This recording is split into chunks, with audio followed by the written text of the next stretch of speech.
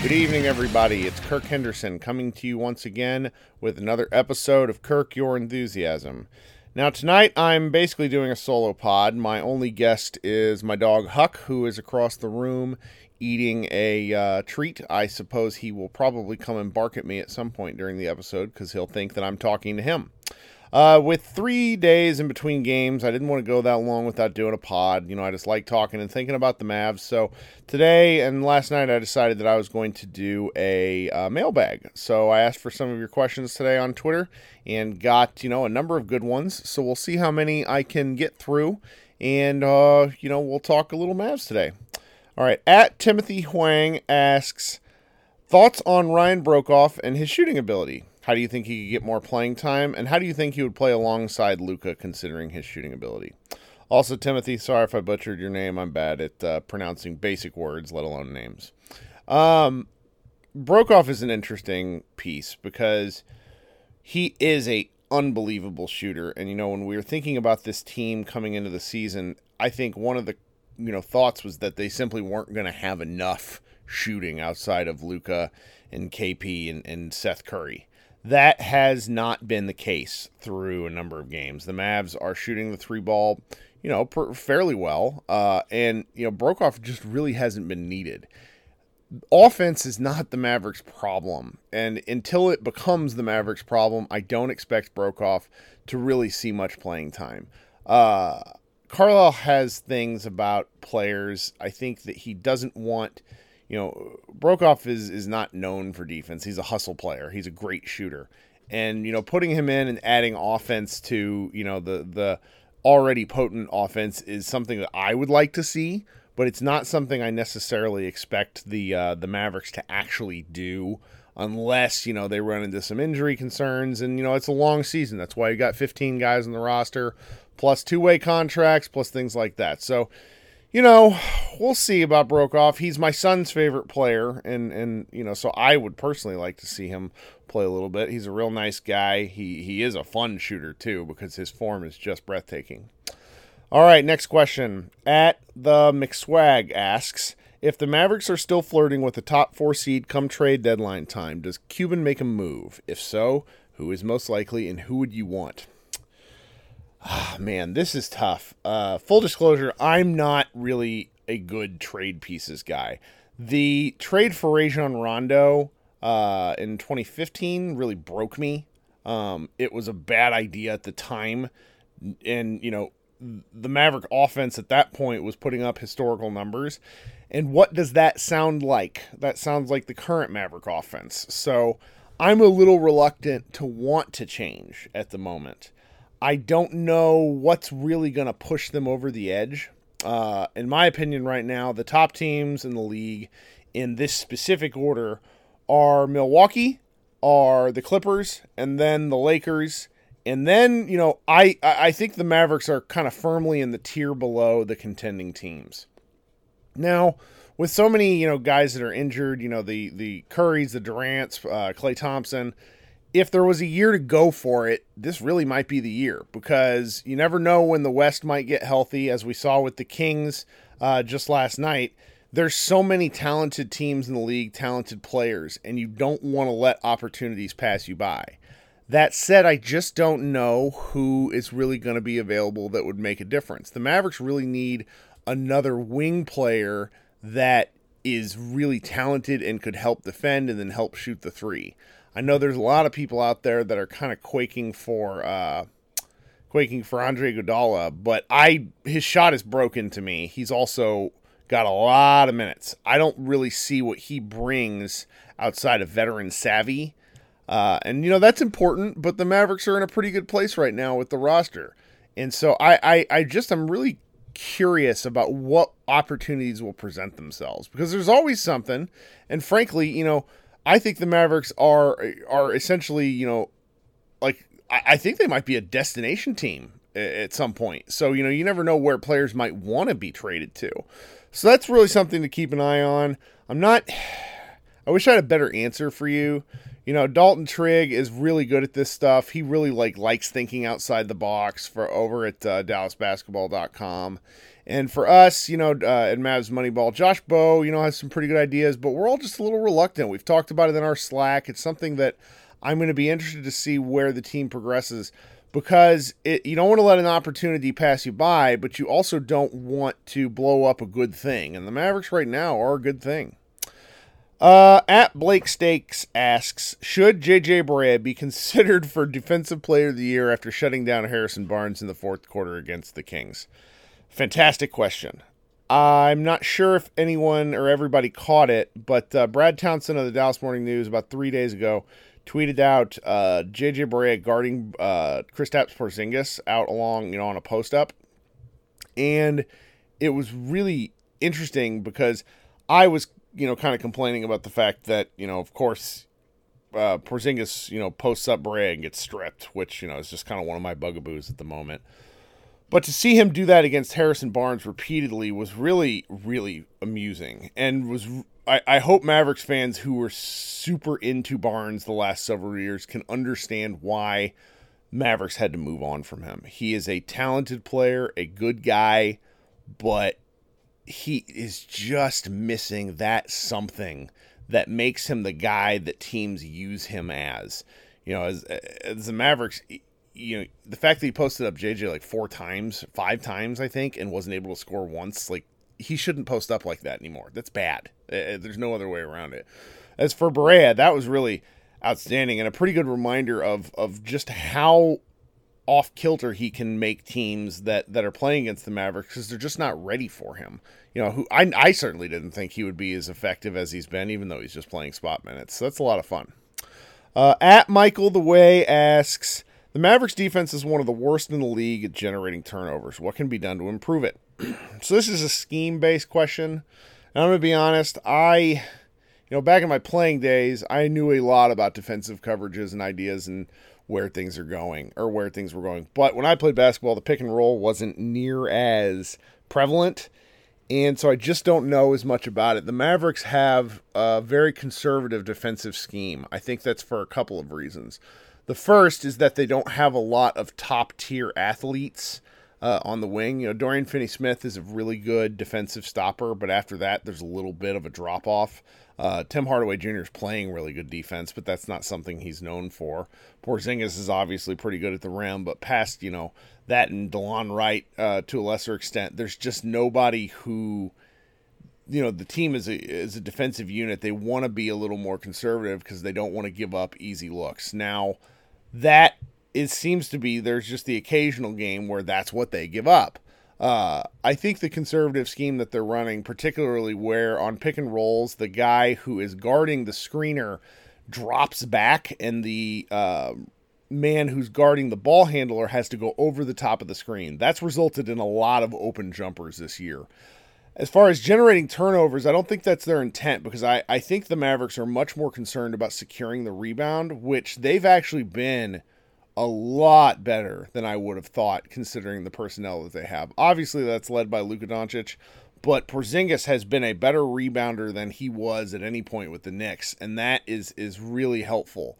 All the rest of the Mavs seem to have really, taken the concept of rebounding to heart, and there have been very few games so far this season where Dallas has absolutely gotten killed on the boards. Okay, I'm going to butcher this one. I'm sorry, my man. At Istok _ Franco. He asks for basically, power rankings within the Mavericks organization. Who's the most important piece, and like how would I rank them? Man, this is going to sound nuts. Maybe it won't. The answer is Luka Doncic. Luka Doncic is the most important part of the Mavericks organization right now. Franchise players there are 10 of them in the entire league, and Luka's one of them. And so when there's 30 franchises and 10 franchise quality players, that basically means in terms of the Mavericks organization, he's number one. Number two is really a kind of philosophy thing, what you value as a person. I'm going to have to settle with Rick Carlisle. Just because from the game-to-game types things, Rick's ability to adapt over the years has really impressed me. I know a lot of the fan base is probably, they grow tired of him at moments, but Rick is just really good at his job. The fact that he's loosened up a little bit with Luka is really a testament to his ability to lighten up. The Mavericks probably shouldn't ever have too many, rookie players just because he's very demanding. But in terms of the team that they have now, which is an ascendant team with championship hopes, there is no one else in the league right now that I think would be a better coach for Luka and the Mavericks. So he's probably number 2. But Donnie Nelson would make a strong kind of 2B. When Donnie Nelson has the opportunity to do his job, whenever owner Mark Cuban is willing to kind of let his experts be experts, Donnie Nelson has proven time and again that he's one of the best assessors of talent in NBA history from the GM position. To us, obviously, Luka was a little bit of a no-brainer, but the fact that 4 other GMs were willing to let Luka go is, just a reminder that Donnie really knows what he's talking about. If you go back, and there's all sorts of historical stuff about the Maverick scouting of Dirk Nowitzki, and on Bill Simmons' Book of Basketball 2.0 podcast, Bill Simmons and Mark Stein really get into some of what happened with Dirk, leading up to the draft, and it was stuff that I've honestly never heard before. And, being able to know and being confident in, a player like Dirk then really speaks to his ability to be a forward thinker. And the fact that, the Mavericks, not just Cuban or not just Rick Carlisle, that Nelson and the rest of the front office realized how valuable Luka Doncic was going to be is really, it's forward thinking. And, not a lot of NBA teams are forward thinking. And that's, something I think we have to praise a little bit. Last, there's a whole bunch of other people, obviously. I really like Mark Cuban. Mark Cuban's been in my life since I was a sophomore in high school. Some of the things over the years have driven me crazy, but, he's really a pioneer in the big picture. The way the referees do their jobs now, the way they're scrutinized, the way the refereeing has improved. There's a lot of in-game experience things from the way that the shot clocks are presented at NBA arenas. Mark Cuban really pushed the NBA forward at a time when they were stagnant in the post-Jordan era. He's very important big picture to the NBA. To the Mavericks, sometimes I wish he'd take a back seat. I think he is a little too involved sometimes. I think we saw that following the 2011 CBA, where the Mavericks basically considered themselves the smartest people in the room, and that's just not necessary. That was clearly not the case. But I still love Cuban, so it's a give and take relationship. We've been in this one-sided relationship with Mark Cuban for years, so I prefer him to a lot of other NBA owners. I'll tell you that much. Okay, at Brian Z Nasty asks, what does the perfect Luka KP combo look like as far as play style and their respective roles? Ooh, okay. So I think the answer to this question means coming to grips with what you believe KP could be. And I think that he is going to be a $30 million a year role player.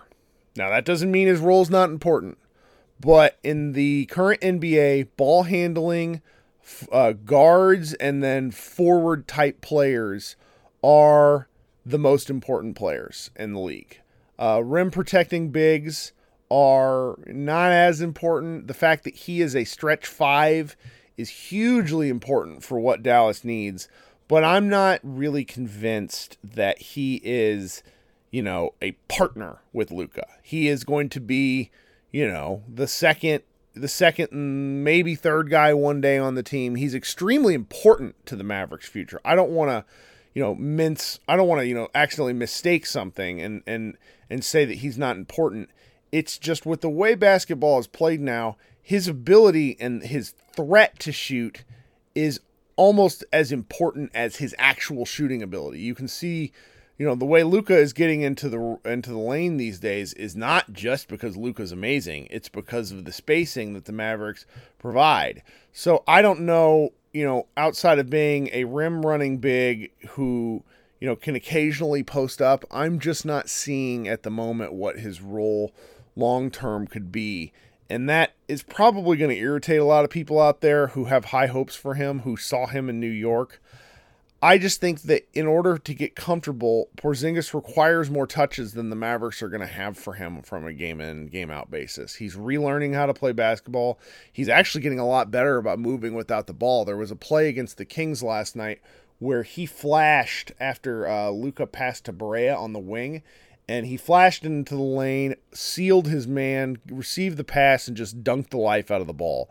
Those sorts of things are impossible to stop if you're playing hard, and he's really impressed me with his with his drive. I think he's gotten a lot more focused as the season's gone along, but Luka's going to be the superstar, and everybody else is really going to have to learn how to work with that. So it's a long answer for the question. That's really where I'm settling at the moment.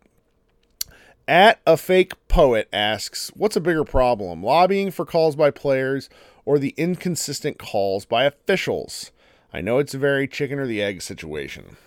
I think this is in reference to Luka Doncic last night getting a tech and essentially how he is being refereed. There's a handful of guys, LeBron, Giannis, Harden, Luka is entering or really has entered the conversation of guys who aren't really possible to ref consistently. With how often these guys have the ball and with how often they drive, they could get a foul call every time. I think what's important for the refs to do is essentially establish some sort of consistent tone early on. The Kings game last night's a really bad example of that. The fact that they only called fouls for 19 free throws for both teams is pretty bad. The fact that the Mavericks only shot 8 free throws is preposterous. So I would say the inconsistent reffing is probably more of a problem. In terms of Luka in specific, he mentioned he seemed to understand after the game that he needs to tone it down. He sat between the coaches after that tech, and I think he got really chewed out for the first time that I can remember this year. So that's something to watch for, but he's got to be careful with that, just because reputations don't necessarily go away once you establish them. At the Average Brian asks, what is your least popular basketball opinion that you hold? Ooh, man, do I have unpopular opinions? I can't really think of anything at the moment. This may sound sort of silly. I really love the way basketball is being played right now. There's a constant discussion on NBA social media about what needs to happen for the game to improve or for more people to like the game, et cetera, et cetera. I don't really think that, is something I'm super concerned about, at least in terms of play style. I think the NBA has a little bit of a marketing problem. I think that they need to get people, who are commentating their national games who actually like the sport. That would help.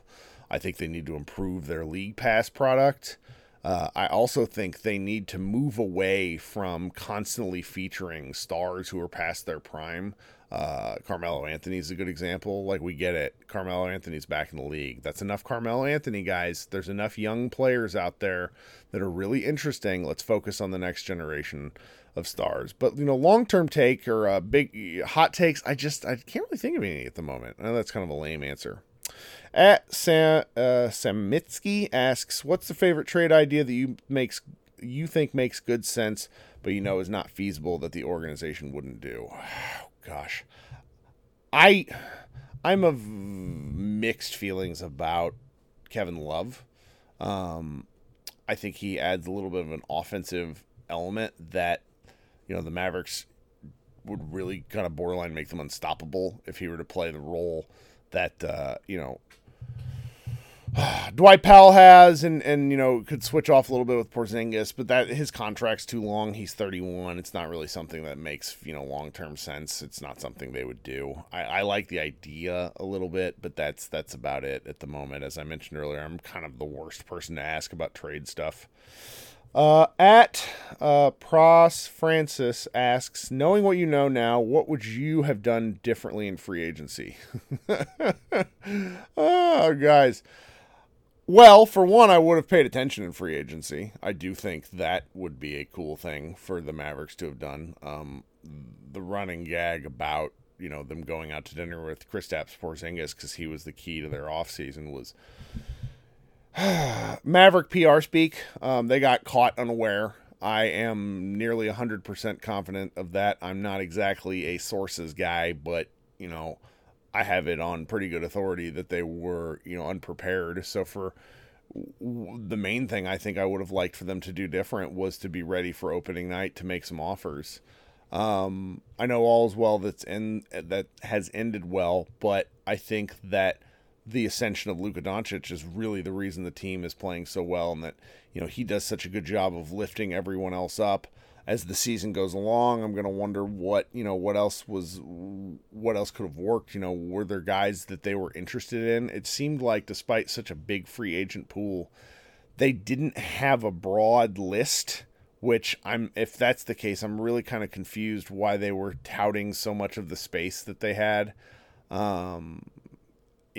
I'm not particularly concerned with how much Mark Cuban spends. It's not my money, so I would have liked to have seen just any sort of use of that additional cap space. The fact that Dallas had the opportunity to re-sign guys in a particular order and really go over the cap, I would have liked to have seen that. And I'm sure there's some arguments out there that it's important for their cap flexibility, but I don't particularly care. I would have liked to have seen just something different. Now I'm really happy with the team that they have. I don't necessarily think nothing is really coming to mind of who that they should have signed. I think that, at the trade deadline, there might be some bodies available that they can move some kind of 7th, 8th, 9th guys around, but I really think they're happy with their top 6, top 8 guys right now. So it's kind of hard to say what would have been better, because heck, they're, 2nd, 3rd in the West. They're playing so well and relative to our expectations. It's kind of hard to ask for more. At Race the Face asks, should the team focus on Porzingis improving aspects of his game that are weak, such as post up and back to the basket, or put him in situations where he flourishes, such as catch and shoots and lobs and anything at the basket? They have to keep working with him to get back at the things that he wants to do. I think intent with what a player wants is very important in the NBA.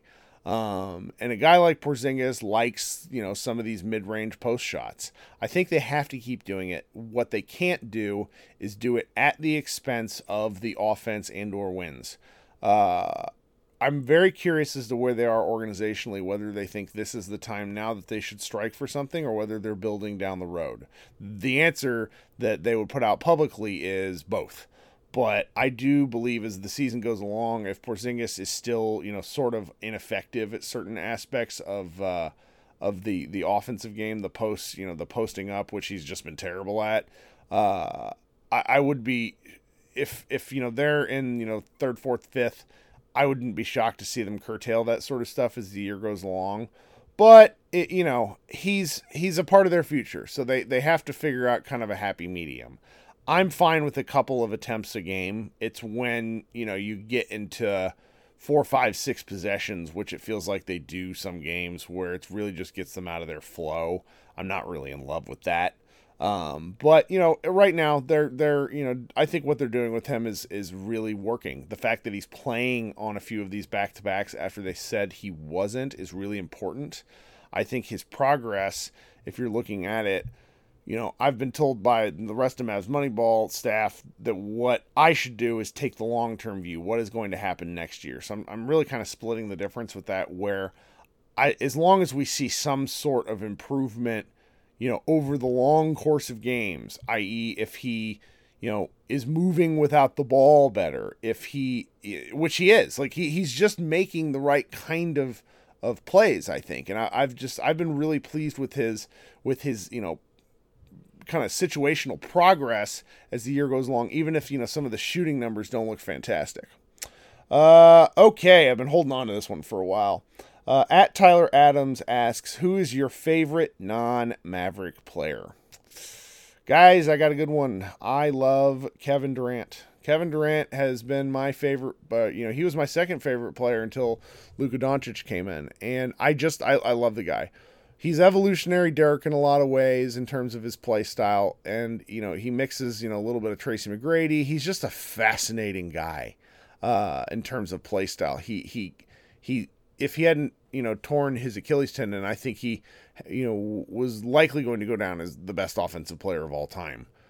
He still might. You never know with the way, modern medicine works. He's such a talented, huge player. I know people don't really care for him and his personality, but I find some of those things actually really relatable. He's extremely insecure despite being, amazing. He's very open. He wears his heart on his sleeve. He talks. So many of these guys don't talk, and they are not honest. And the fact that he feels differently. He kind of talks about that. He changes what if you listen to Bill Simmons podcasts with him over the last 2 to 3 years, he kind of slowly delved into madness, and as, kind of sad as that was, it was also really incredible in the fact that a guy who's that accomplished is still, he's still unhappy with aspects of things. And that's, he's just a guy that I really like.